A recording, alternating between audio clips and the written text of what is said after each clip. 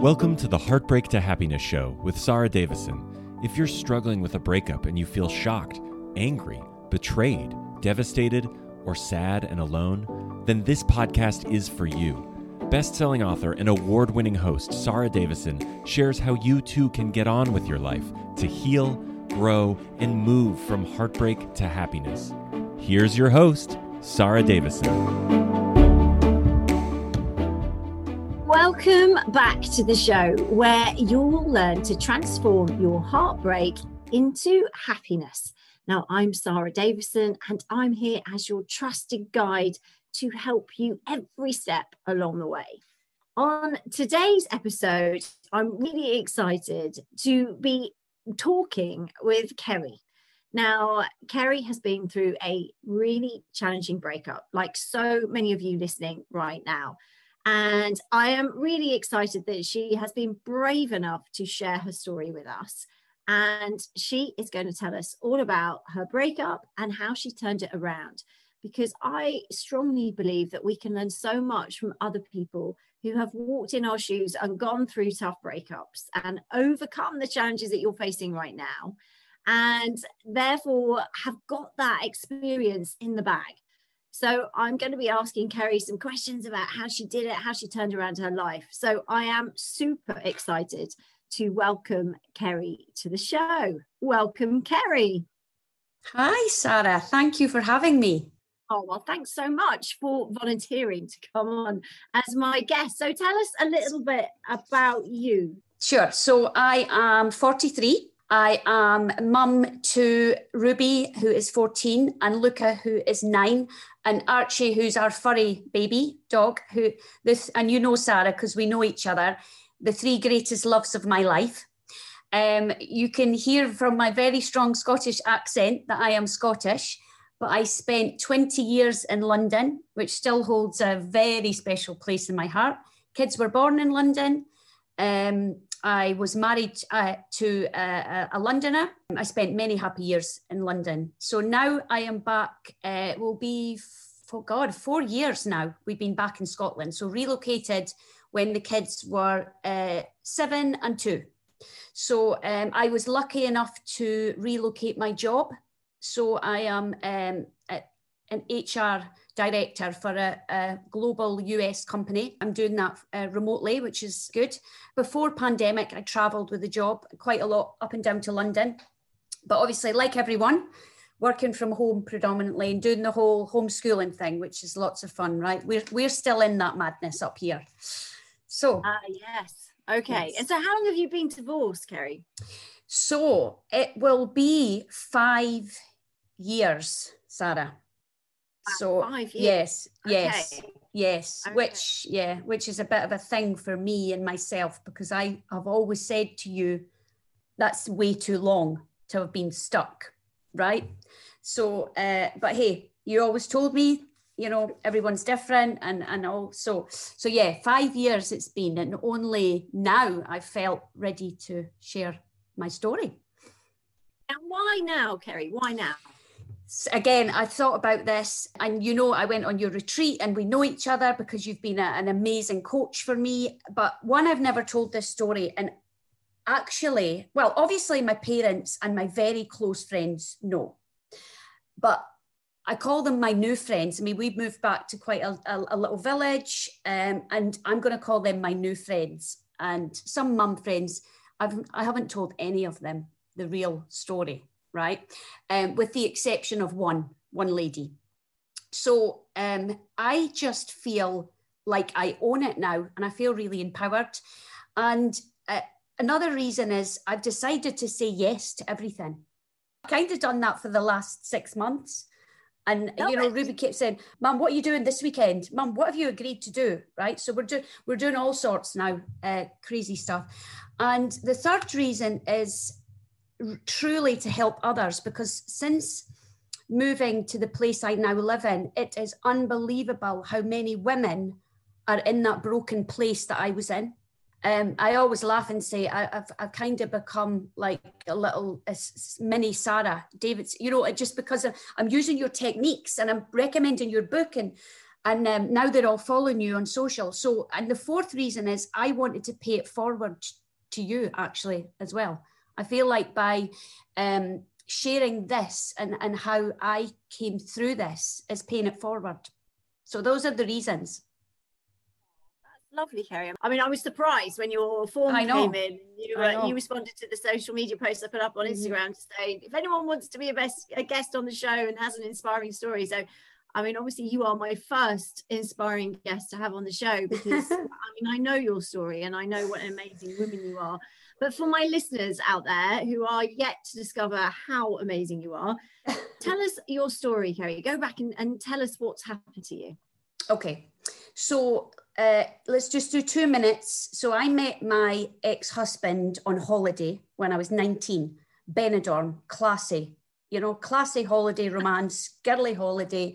And everybody said, oh, holiday romance. Well, fast forward 20 years, right? Bearing in mind, I went back to a little town in Scotland and he went back to London. We commuted back and forward to each other. By the way, before mobile phones, right? That's how old. My daughter still can't get over that fact. No phones. So we commuted back and forward while I finished university. And then I moved down to London. He gave up his job, moved back so I can finish my university. And then I just left and moved to London and stayed there for, almost 20 years. We traveled the world together. We went to New Zealand, Thailand, Australia. We didn't have our kids till quite later in life. We were dinkies, double income, no kids yet. We partied in our 20s, didn't have the kids till 30, bought a flat, kept the flat, bought a nice house in a lovely village in Essex, had our daughter, then had our son. People genuinely used to say Romeo and Juliet, right? It was like, oh God, there they are. Oh God, get me a bucket. Right. And, even family members would kind of make these comments. So both very young, but and then maybe 6 years ago, the night before we were going on our family holiday, Ruby was 7, Luca was 1.5, 2. He came home from work and said, I don't love you anymore. In the kitchen. I remember exactly where he was standing, by the boiler cupboard. I remember the look in his eye that I'd never seen before. This was the night before we were leaving to go to Portugal with our 2 kids on a 10-night holiday. Had there been any signs before that there were problems? This is classic, isn't it? So at the time, that hit me like a freight train. Absolutely felt like thunderbolt from the blue. Like I remember almost my knees buckling. On reflection, years later, he was becoming withdrawn, wasn't so up for things. Like we were very sociable. There was a very big group of friends. He kept all of his school friends. So all the wives became my friends. There was football friends, my uni friends, and we were kind of the sociable ones. He became sort of resentful of doing things like that. So possibly, Sarah, those were signs, right? We went on that holiday. I can only really remember bits of that holiday because it was so traumatic. Like I remember vividly being on the airplane and just not understanding, lying at the side of the pool, the kids were playing and it just been like, I didn't tell my parents. I call them my school besties. The girls you were literally at primary school. I called one of them and she was like, no, you'll just be having a moment, right? It was kind of like that. Anyway, we made it through that holiday, came back and this carried on and he said, I need to move out. I need a break from us. And unbeknown to me is he was already in a relationship with my friend. How did you know this woman? This was one of the mums of a child in Ruby's class. So how did that feel when you found that out? Well, how did you find that out? Sarah, so this is the part that probably took me the longest to get over, and my family. because affairs happen. That's what my dad used to say. But lying to my face for a year, telling me it was my fault, and if I did this, he would come back, going through marriage counselling and sitting there every Thursday morning, I'll never forget it, all the while the truth was he was actually seeing her. That went on for 1 year. I actually thought I was going mad. It was like torture because I couldn't understand. But I was saying, but what do you mean? One of the things that struck me was that March, Mother's Day, he'd bought me this most beautiful bouquet of flowers and, done all this stuff. And then, a matter of weeks later, so I couldn't put the pieces together. And it was like gaslighting now. I feel like that year was almost a form of abuse because I just felt like I was going mad. I couldn't understand. And he didn't tell me. I found out. Right? So if you just came forward and said, look, this has happened, but I found out because one night the iPad synced and my daughter's iPad was on the side and I seen a message that said, I love you. That's got to be hard, right? Yes. And the person, it was her number because it came up on my daughter's iPad, her name. So you found out through text messages that came up on your daughter's iPad. Yeah. 1 year later, 1 year later of him telling me, this is all your fault and I'll come back if you do this and do that. And this person, this lady, consoled me for about 9 months, went on holiday with me. Yeah. Went on holiday with you after that. So whilst you were going through that, she was having an affair. Yes. And there was a few times that I said to my mum, I'm sure there's something going on. And they were, Kerry, absolutely not. And I also, to one other person, one other kind of mutual friend, and it's absolutely not. So again, that added, I'm thinking, I'm going mad. I'm going doubly mad, So again, just be honest, right? I wouldn't have been nice and it wouldn't have been happy and it would have been horrific, but to kind of take me through a year of, well, it felt like abuse, Sarah, looking back. It did, honestly, because to constantly tell someone it's because of you, it's your fault. And for them to believe that is, and just sit in marriage counselling. I mean, we had to do a survey in the marriage counselling independently. And one of the questions was, is there anyone else? Right? The furthest thing from my mind. It was literally the furthest thing from my mind. So yeah, that was my story. I guess you're not just dealing with the betrayal of your husband, who you've been with for 20 years. You're also dealing with the betrayal of one of your close friends, who then continues to masquerade as your friend. Yeah. And I mean, that is a huge betrayal in itself. And then the fact that they are both together and obviously then talking about the situation and both knowing what's going on. Yes. On top of that as well, you've got that deception. So how did you confront them when you found the text message? What happened then? Oh God. Oh my God. The other layer to this, Sarah, is you've got to understand this is quite a well-to-do little village, right? Very mixed, but a lovely little school, which, people move to this place to get into this primary school, right? Everybody knows each other. And I mean, everybody knows each other. A lovely place. And I did not go to bed that night. I'll remember that. I stayed up all night, literally stayed up all night. And he did as well. So he was out with his dad having dinner. I sent him the message, I think, that I'd seen it. And I phoned him and he, I think he said, no, it's not what you think. It's just a friend. That's what he said. And then he came home and kids were in bed, thankfully. But this is so strange, Sarah. Do you want to know really what happened to me that night? Relief. Because I was going mad. And this at least gave me a reason. Right? I don't know if like the jigsaw puzzle comes together. It's like all of a sudden the jigsaw fits together, that missing piece. So you thought you were going mad.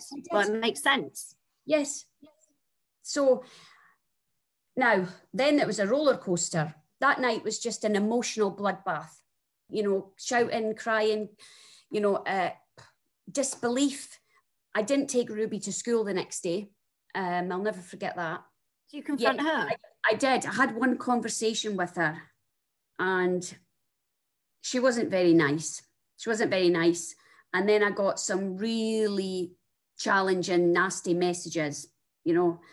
So yeah, I always think to myself, you know, the way I bring, you know, I think women empower women, right? And I'm really strong with my daughter about lifting each other up and respect and integrity and self-love. And, you know, so I do wonder, you know, on a moral scale about that. But, you know, everybody makes choices and people make mistakes and they have their version of what happened, right? So this is just my lens.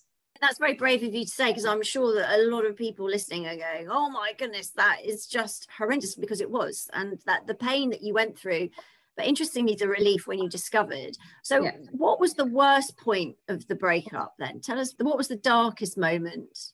So I was completely broken. I can say that I remember vividly standing at the island in the kitchen, spreading toast and just sobbing, just being so sad.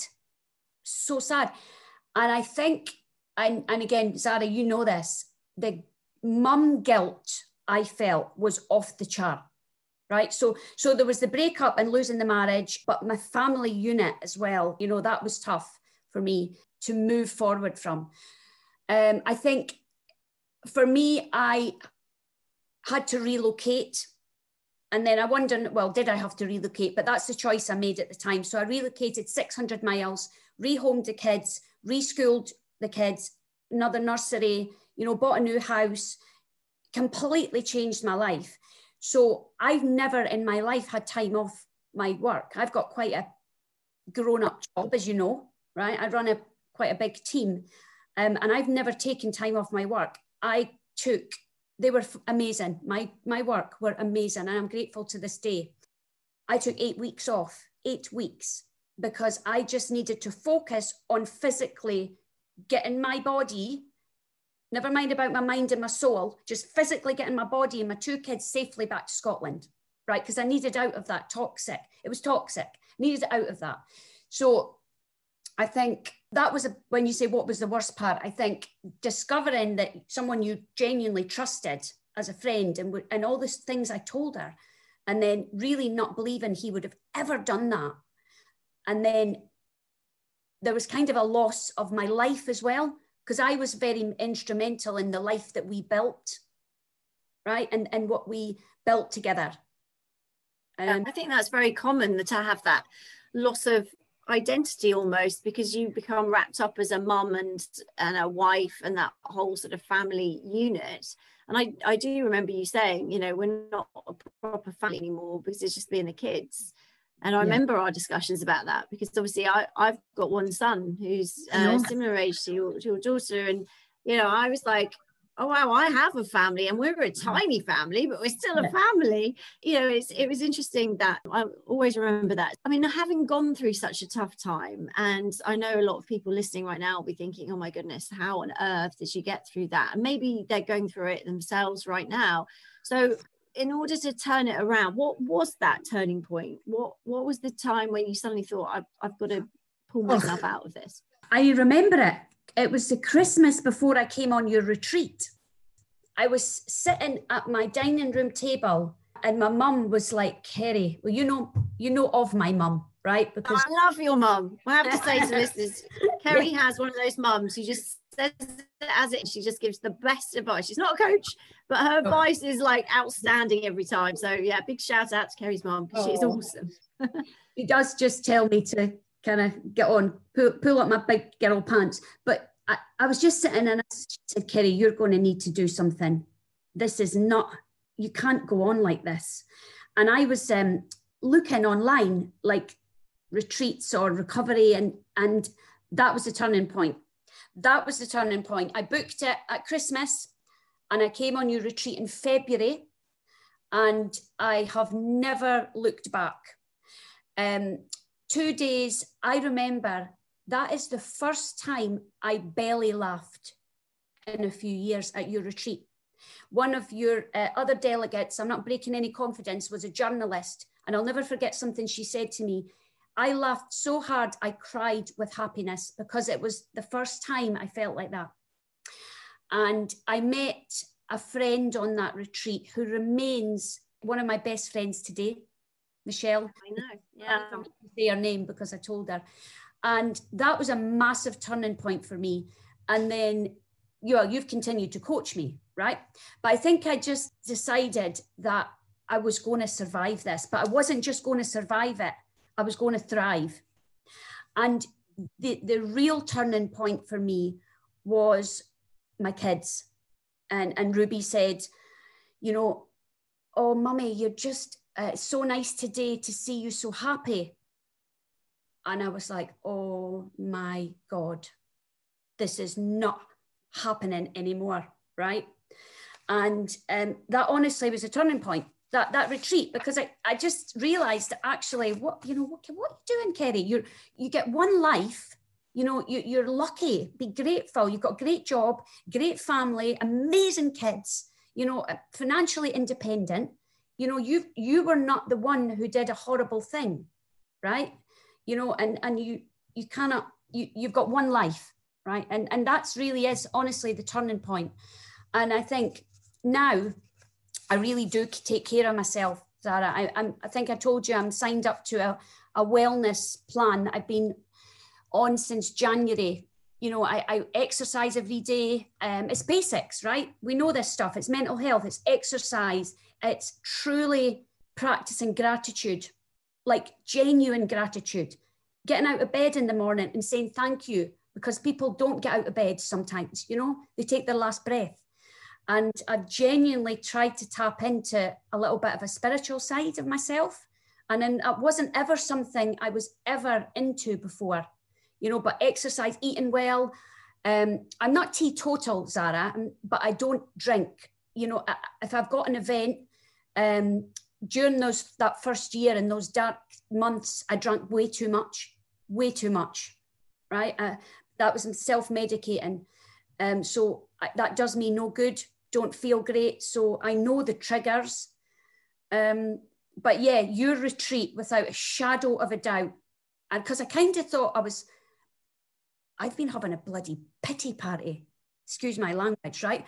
Jesus Christ, Kerry, you know, you are seriously on a pity train, right? Get yourself together, you know, and then listening to all those other people who went through horrible things. I mean, the retreats are really powerful because you actually get to see other people going through very similar things. You're not on your own. And there is another way, right? You can choose to be sad, and we do sad because we feel sad. It's traumatic and it is difficult, and that's okay.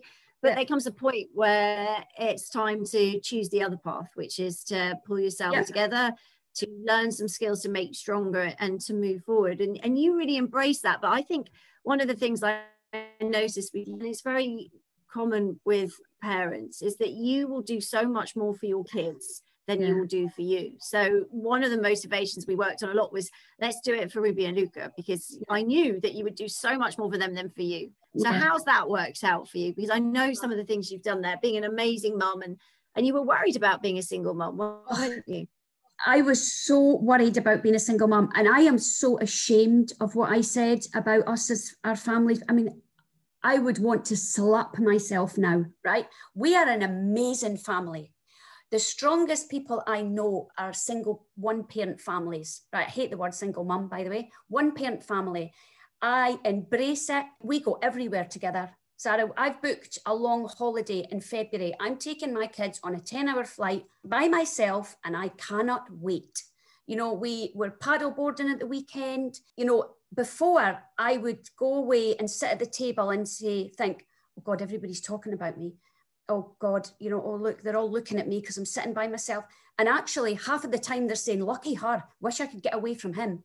You know, let's be honest, right? Half of the time they're thinking, Jesus, she looks like she's happy sitting with her book.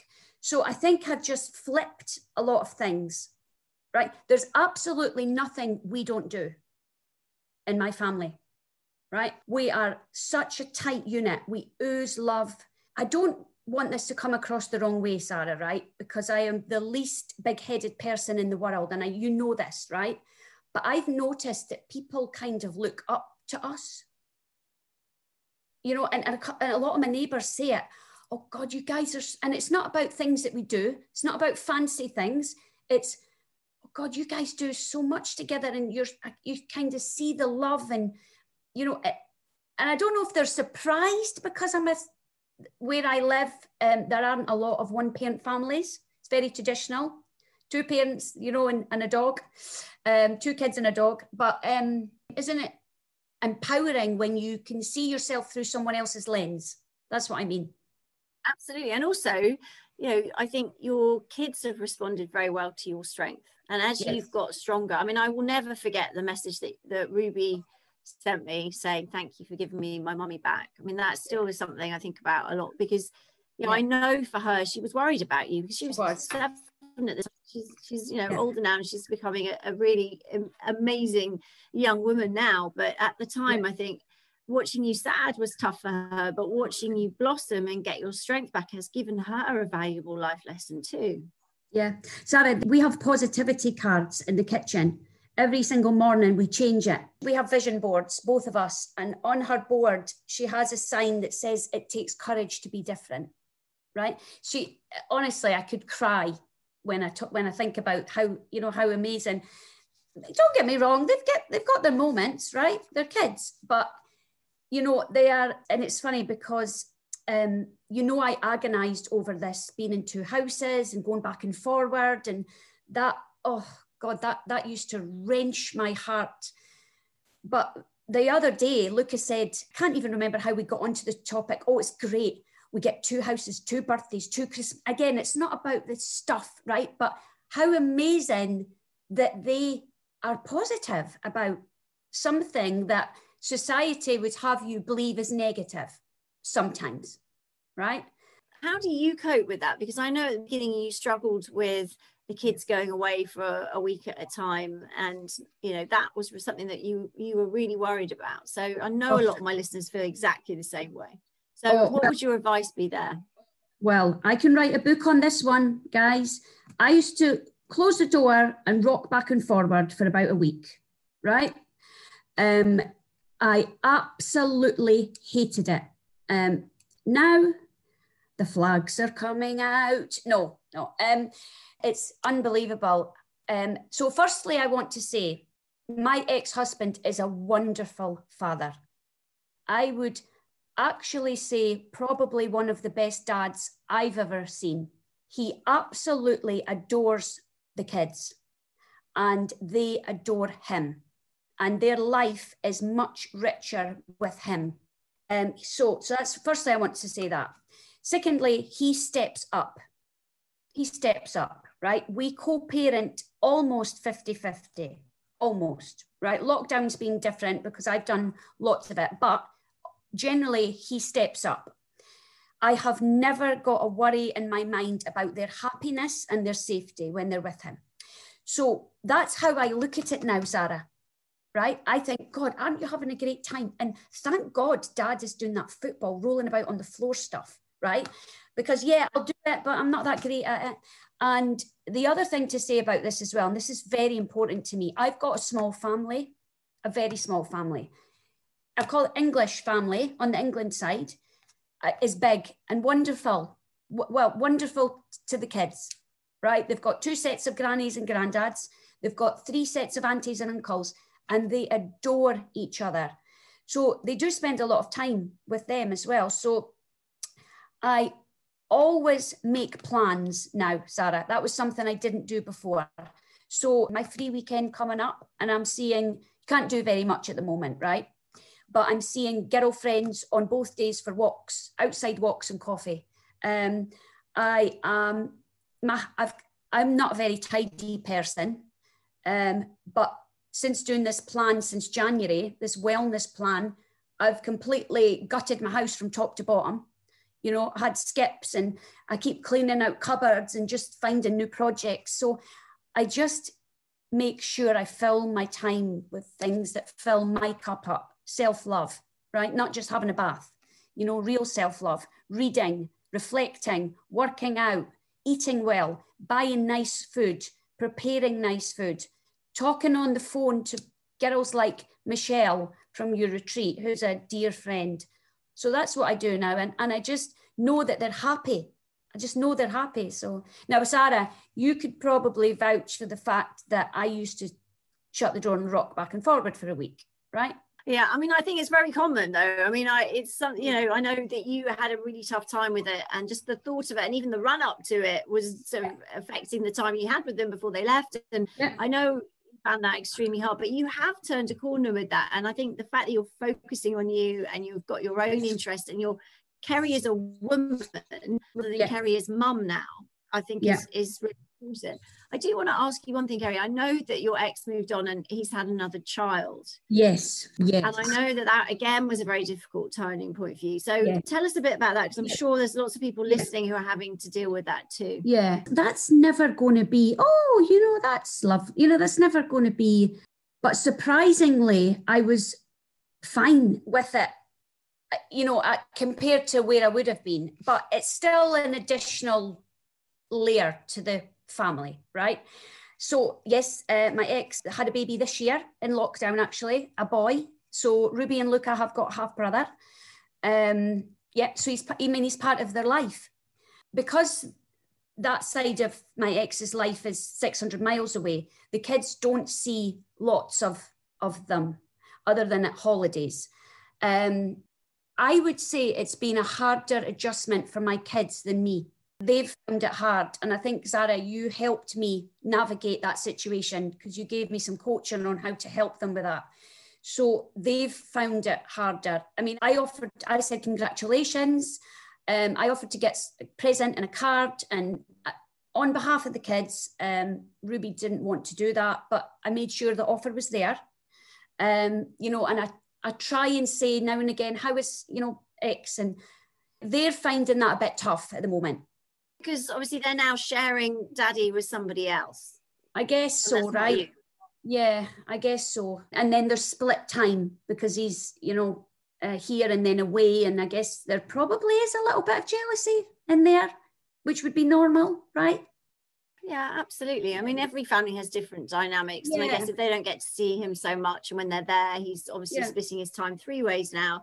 That becomes a little bit of a change, especially because they're so much older and they're not used to that. They've never known it. But I think one of the ways to look at it, I mean, my ex moved on very quickly and had a baby straight away after we broke up.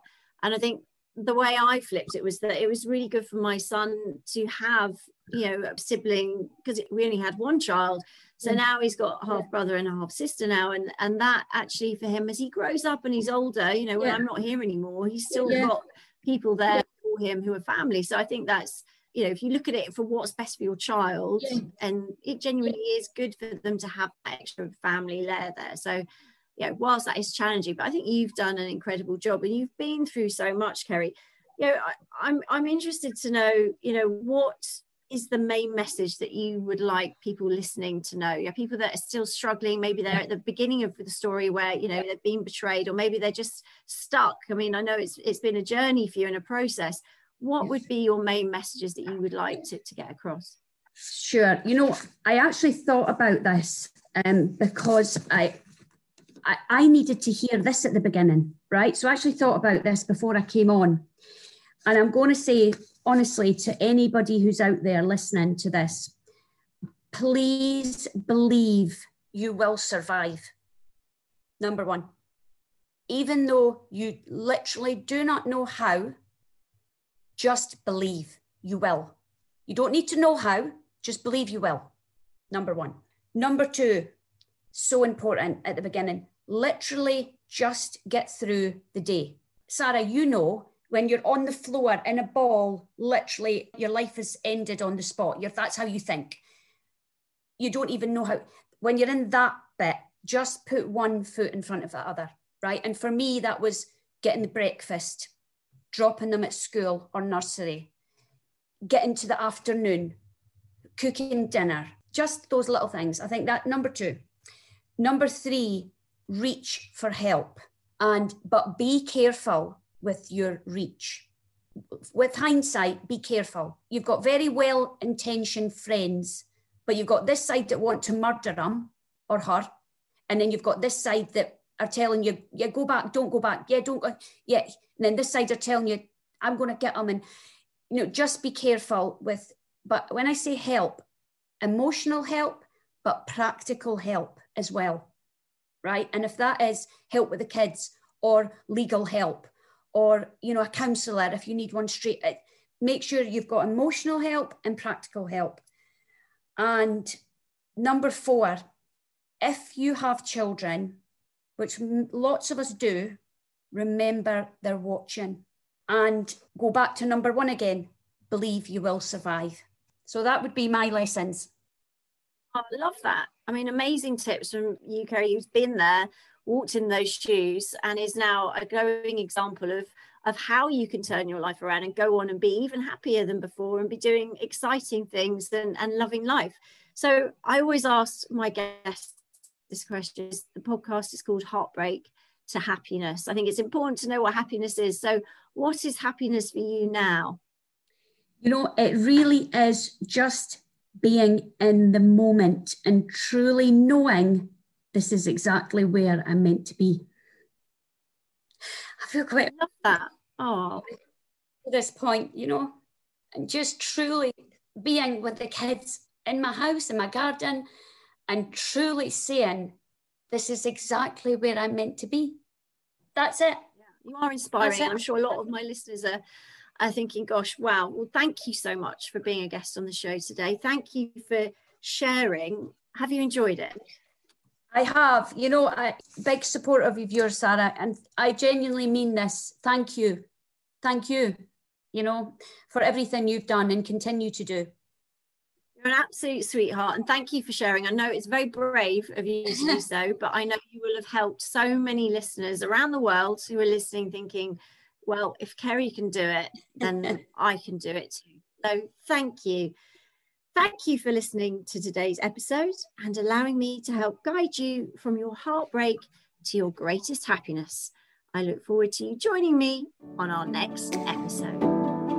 That's it for today's episode of Heartbreak to Happiness. Head on over to iTunes and subscribe to the show. One lucky listener every single week that posts a review in iTunes will win the chance in the grand prize drawing to win a private VIP day, including exclusive one-on-one coaching with Sarah Davison herself. Be sure to head on over to heartbreaktohappinesspodcast.com and pick up a free copy of Sarah's gift. Then join us on the next episode.